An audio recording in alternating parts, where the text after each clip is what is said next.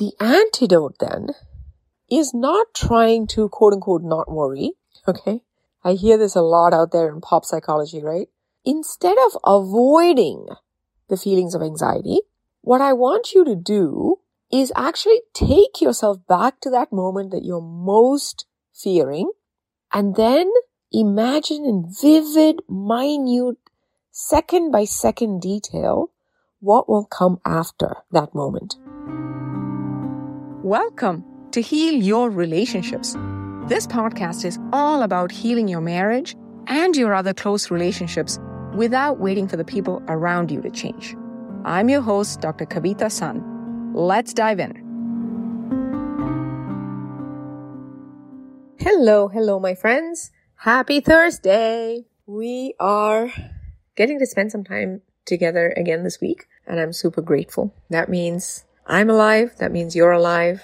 And it means that we have the resources and the kind of life where we can spend a few minutes together via this podcast. What a blessing. So today I wanted to touch on a theme that's been coming up a lot in my one-on-one sessions with my private clients and also in our programs. 3 different clients have bought a version to me of the same problem in the last week.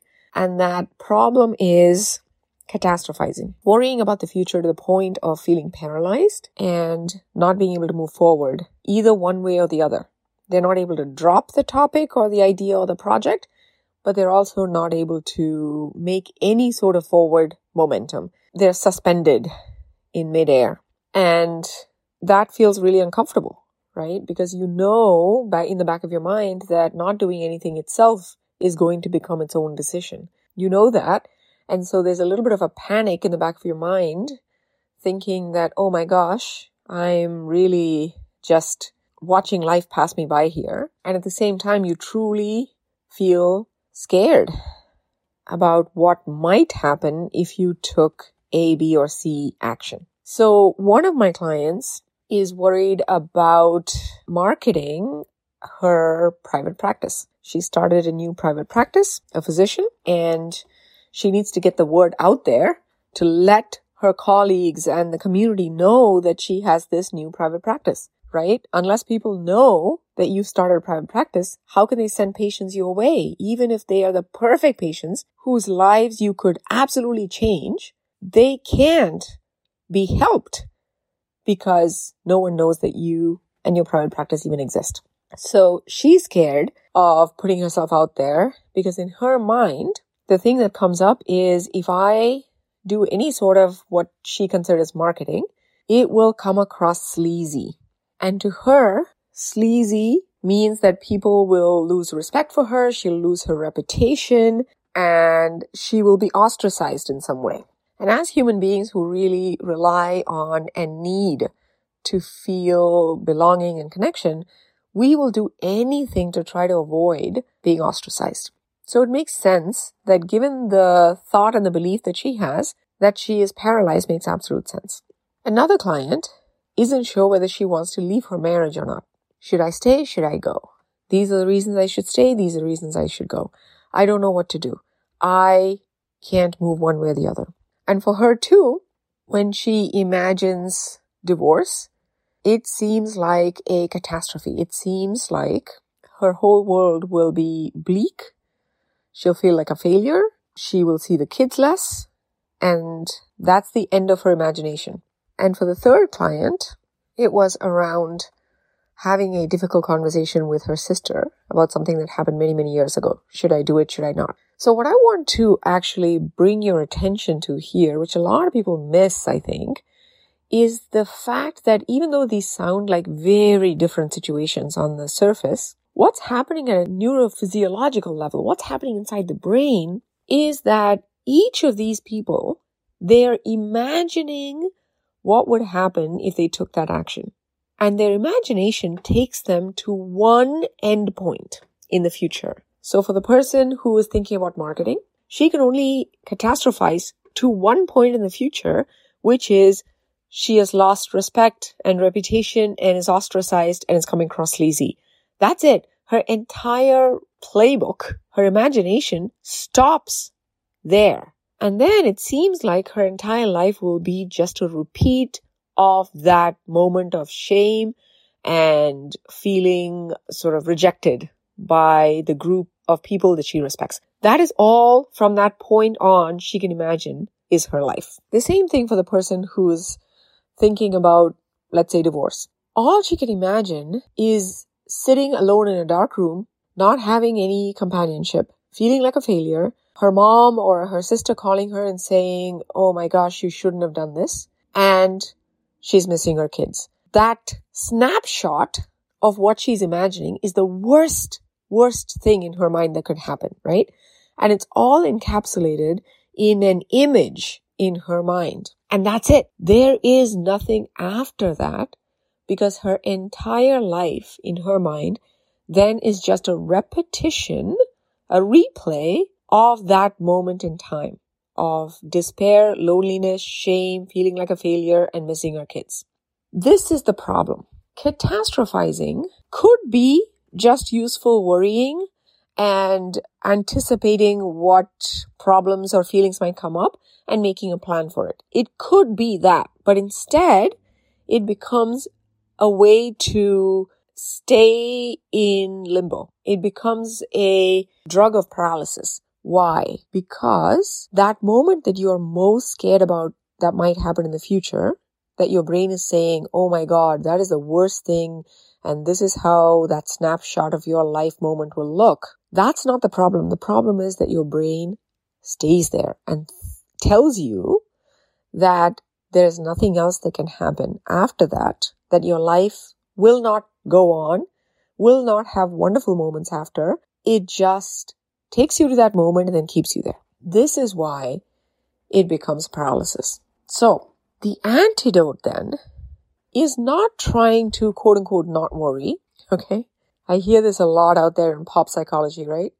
Just stop worrying, distract yourself, meditate, go for a walk. All that is great. However, you still have to make this decision. And then when you start thinking about it, you're paralyzed again.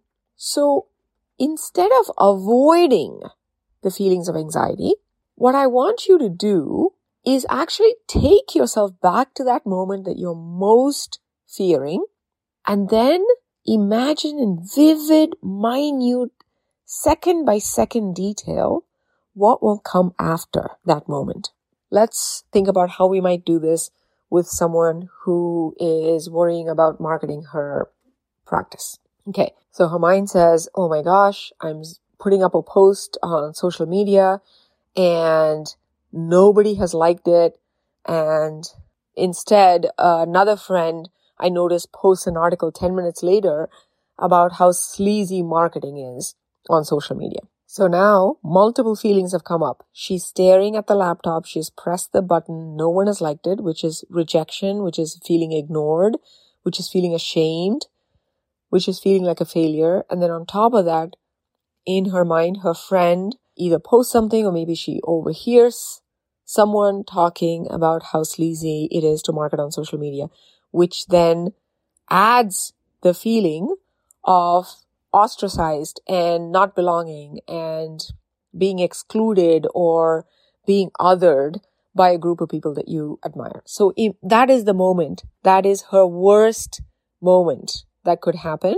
How she uses what I just taught you is to go back to that moment in vivid, full detail. Actually imagine the feeling of the chair that she'd be sitting on, the feeling of the clothes on her skin, hair on her, back, and the light of the laptop on her face, the laptop and the desk that she can feel as she's leaning on the desk, and she's feeling that flutteriness of the anxiety and pressing the submit button to upload that post. And then she has this other post pop up 10 minutes later, and all those feelings flood her, all those negative feelings flood her. Then she starts imagining what happens in the next second. So maybe she imagines sitting back in the chair, shaking a little bit, feeling really worried, maybe panicking to try to see if she can remove her post, right? So she's imagining all that. And then she imagines 5 minutes later, too late, People have already seen her post. Even if she removes it, the people that she is worried will see it, have already seen it. And she imagines that moment when she actually notices that the people that she most wants to control her reputation or image around have already seen her post.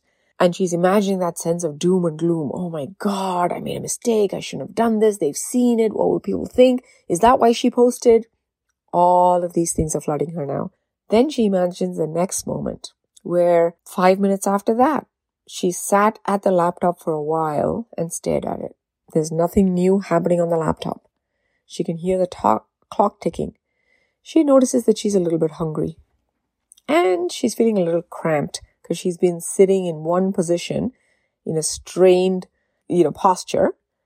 And she's noticing that her back hurts and she's a little hungry. And she notices herself taking a deep breath, getting up, stretching, doing a little shimmy shake, shaking off the anxiety or the worry, telling herself it's done, there's nothing to do about it. Okay, let's go get something to eat. She imagines herself, how does it feel? The sound of her shoes on the floor, the feeling of her clothes, the feeling of picking up her bag and putting it on her shoulder. She's feeling the doorknob as she's opening the door and heading out to go get something to eat.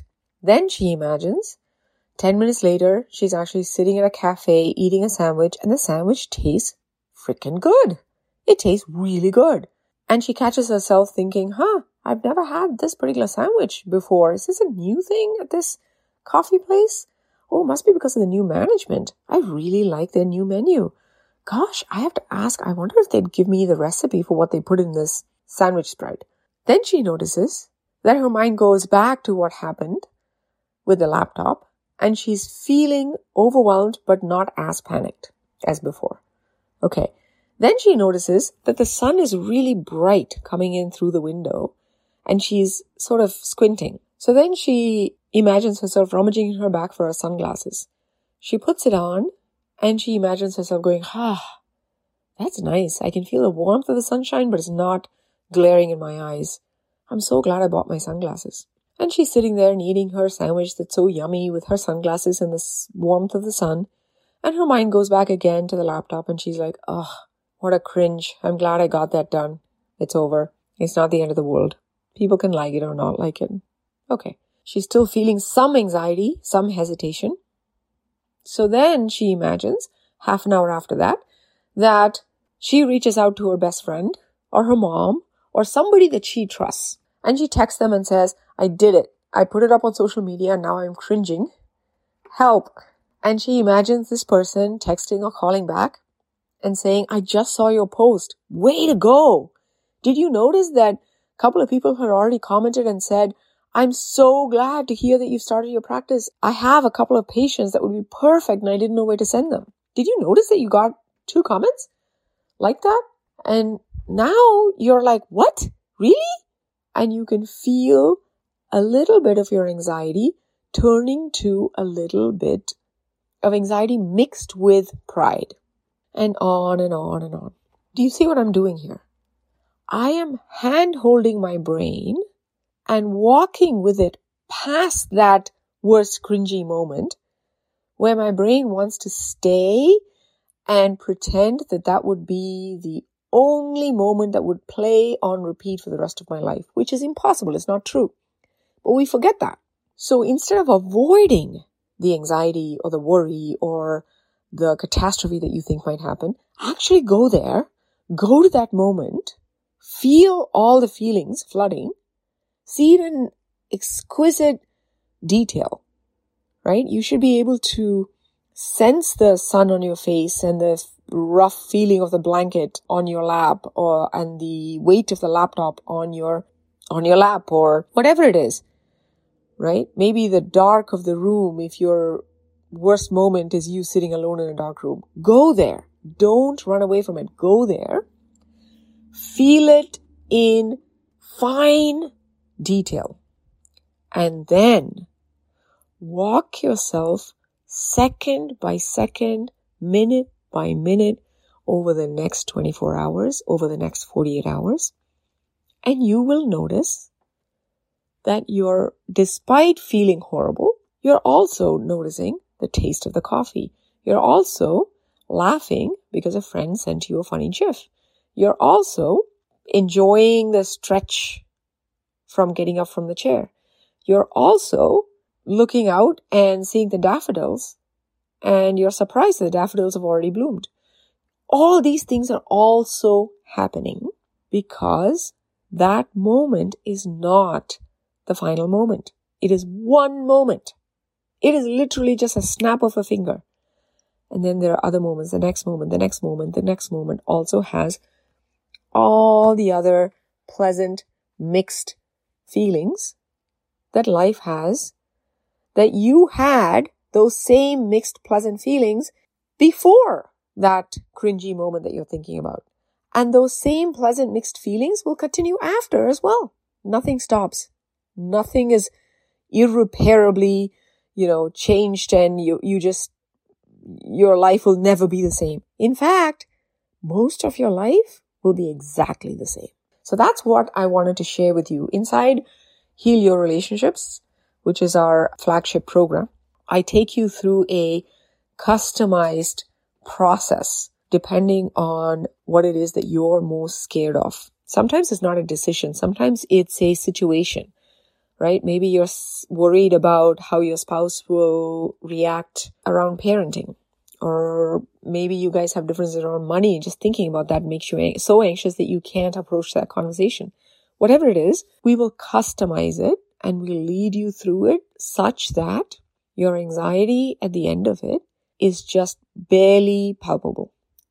You can sense it, but it's no way, shape, or form taking over your clarity and your confidence and your competence in any moment. But I wanted to give you a sort of a sneak peek, an overview into what that process looks like so you can take it, even if you're not in one of our programs, try it out and use it, because even with just the sneak peek and the overview that I gave you, there are multiple more steps to this, but just this alone will give you a lot more resilience and a lot more control over your own life and the future that you want to design. I hope that was helpful. I love you. I hope you have a great rest of the day, and I will see you in a few days. Talk to you soon. Bye-bye. Hey, if you enjoyed this podcast and you'd like access to our marriage repair toolkit, you can go to www.healyourrelationships, all one word, healyourrelationships.com, and look for free training. I'll see you there.